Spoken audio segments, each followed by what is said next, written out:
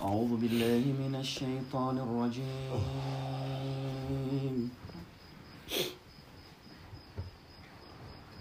بسم الله الرحمن الرحيم.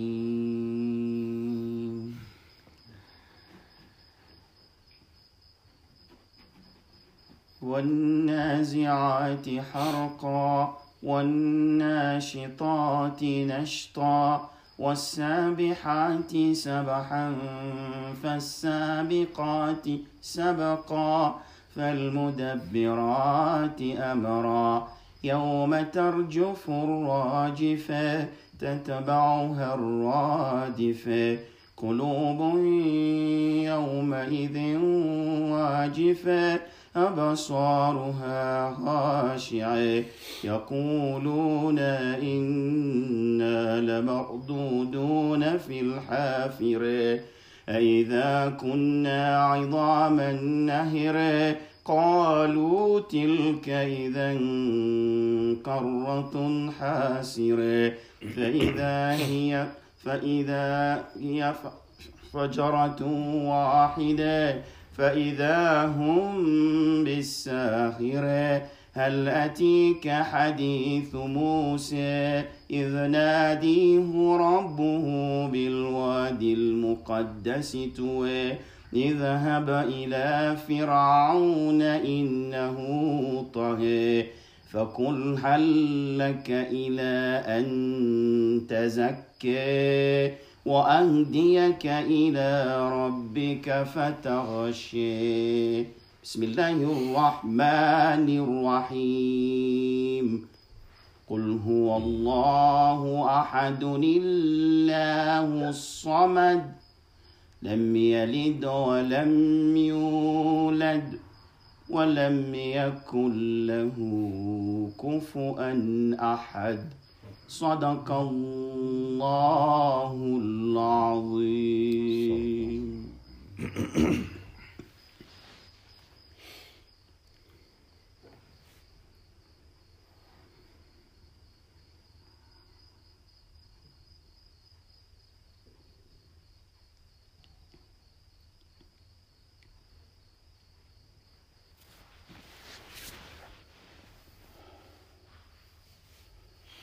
بسم الله الرحمن الرحيم.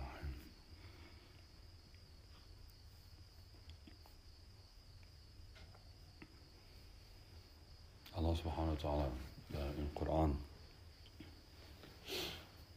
frequently refers to one of the conditions of success for people is if they establish salah and they establish zakah.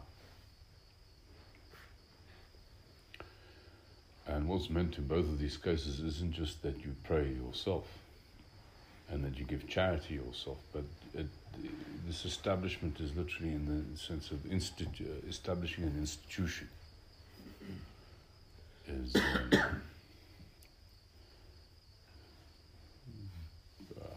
creating the conditions where it is the practice among a group of people. Where salah is a practice among a group of people and zakah is a practice among a group of people.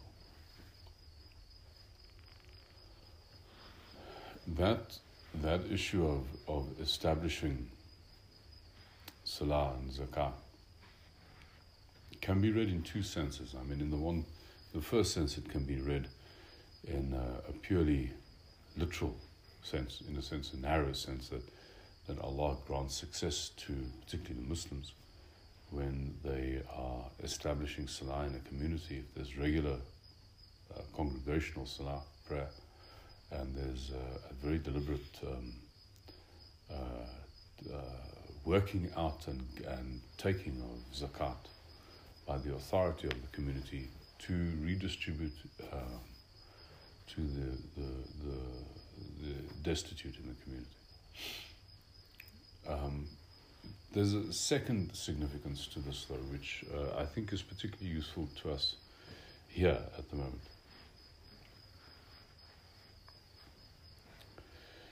You know, I think Imam Kamaruddin and myself have been doing this here for well over a decade. And I've been doing this here once a week for probably about 20 years now, if not longer. Probably more like 25 years. Where we've been routinely doing dhikr here. And what I can say is that it is because there's a routinized thing that you consistently subordinate yourself to, whether it suits you or not, that something really special starts to happen with your practice.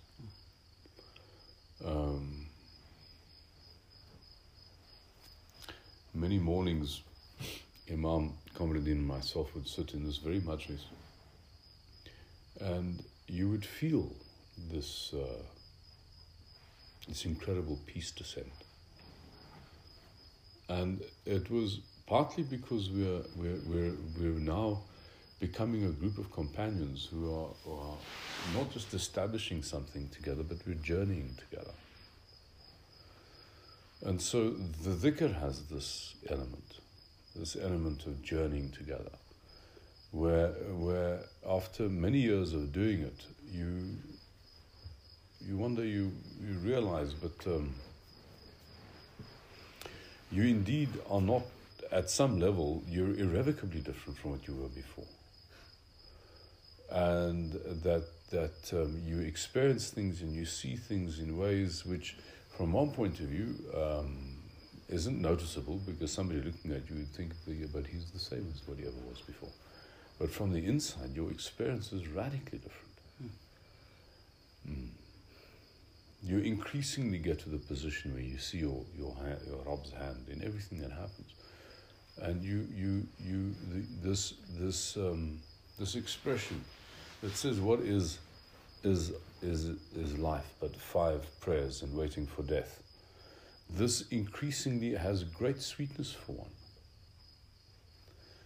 You know, because your practice becomes the foundation, your practice becomes the rock solid, and everything else becomes the flotsam that comes and goes. I mean, how many people have come and gone in our lives? Alliances that we thought would never break.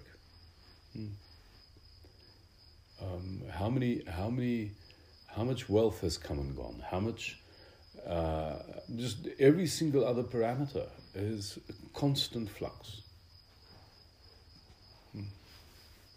And so if you claim, if you stake your happiness and you stake the meaning and the significance in your life on any of these quite arbitrary and external things, over a period of time you will become a very miserable person.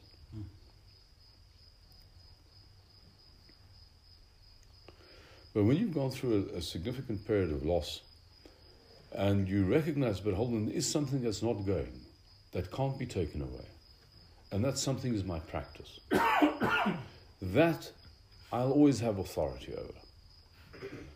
You know, whether my family want me or my family don't want me, whether whether I have friends or whether I don't have friends, whether I have wealth or I don't have wealth.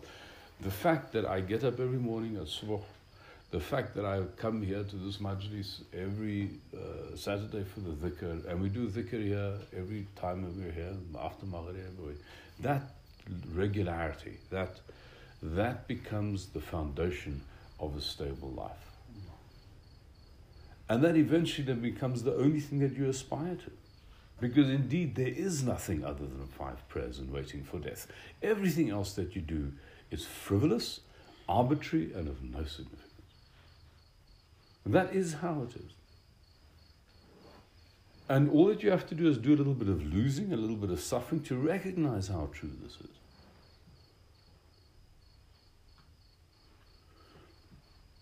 Everything that you put faith in will fail you, other than your Rabb. This is guaranteed. You put faith in your alliances, they will fail you. You put faith in your family, they will fail you. You put faith in your wealth, they'll fail you. You put faith in your own skill, it will fail you. You put faith in your capacity to build relationships, that will fail you. You put your faith in your Rabb, the meeting place on the Masala, in great quietness when your head has disappeared in sajda, that never fails you. That will always stay. That will always be there. It doesn't matter if you're ill, it doesn't matter if you're well, it doesn't matter if you're wealthy, it doesn't matter if you're poor, it doesn't matter if your conditions at the time are expanded or contracted. All of that is irrelevant.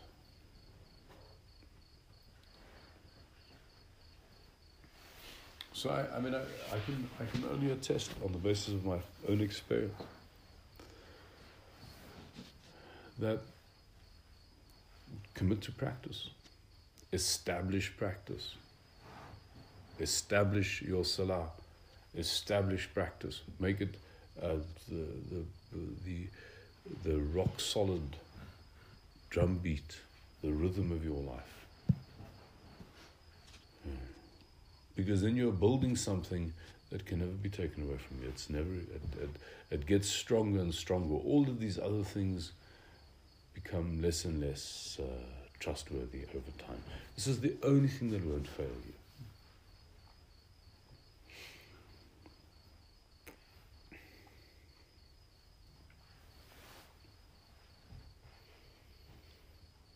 you. You see, we've chosen to be on this path.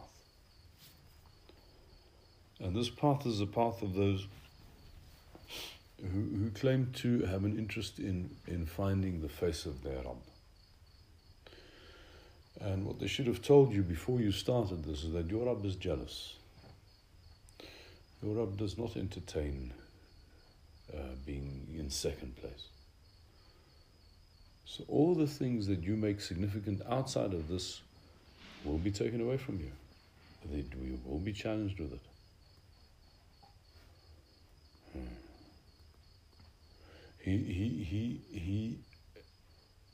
He doesn't play theatre, shadow games.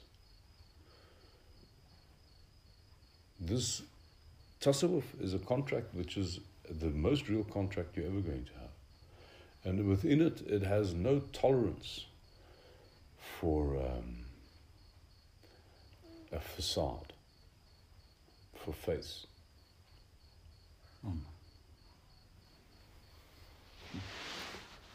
Be careful, however, how frequently you say things like, mashallah. Because do you recognize that as by his decree? Even something as innocent as inshallah. Yeah, I'll go to Johannesburg tomorrow, inshallah. And there's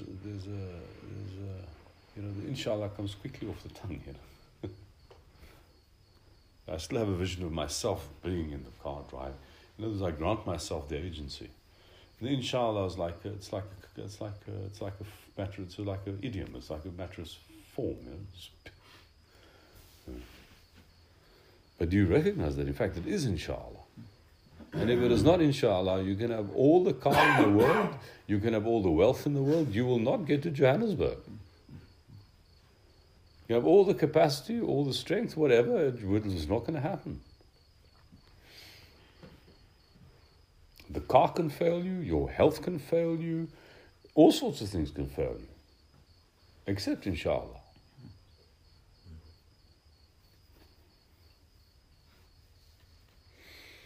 So don't put your trust in arbitrary things. Arbitrary things are... Your trust has been made for one only, and that is for your Rabb, Allah subhanahu wa ta'ala. This human trust is a very weighty matter. It is a matter that breaks mountains. It is a matter that breaks all things, all created things. Cannot sustain human aspiration and human trust. Because human aspiration and human trust is made for one only, for the one that is indestructible. So you put this aspiration and trust in the wealth, you will destroy the wealth will destroy you. You put it in anything other than him, it'll be the cause of great misery both to you and to the thing you're putting your trust in. It doesn't matter if it's people, it doesn't matter if it's wealth, it doesn't matter if it's career, accomplishment. Accomplishment is another dangerous one, you see. I was always reminded of Jim Reeve, who was it Jim Reeve? It's not his Jim, wasn't his first name. The man who played Superman, who broke his back in a riding accident. Christopher Reeve. Christopher Reeve. Oh. You see, I mean, he was such a physically capable person. He played Superman. And then he spent the last decade of his life quadriplegic. You can imagine before the day he got onto that horse, he had this feeling of accomplishment, as one does if you're a good rider. You're sitting and you have this balance and you have this one with this animal. And then all of a sudden something happens and then your life is finished. No more Superman. Alhamdulillah. So it's true for everything. One day you're a wealthy man, you have all of this, you can order this, you can do this. The next day, no more wealthy man. One day you're a man with expansive, big circle of friends, and then suddenly they discover something about your past that's truly objectionable, and they all dump you, and no more lovely man. Whatever you put your trust in, no more. Except him, that never happens. May Allah grant us understanding. Ameen. Grant us annihilation. Ameen. May grant us death before we die. Ameen. Inna Allah wa malaikatahu yusallu ala an-nabi ya ayyuhalladhina amanu sallu alayhi wa sallimu taslima. Allahumma salli ala sayyidina Muhammadin abdika wa rasulika nabiyina wa ala آله وصحبه وسلم تسليما سبحان ربك رب العزة عما يصفون والسلام على المرسلين والحمد لله رب العالمين.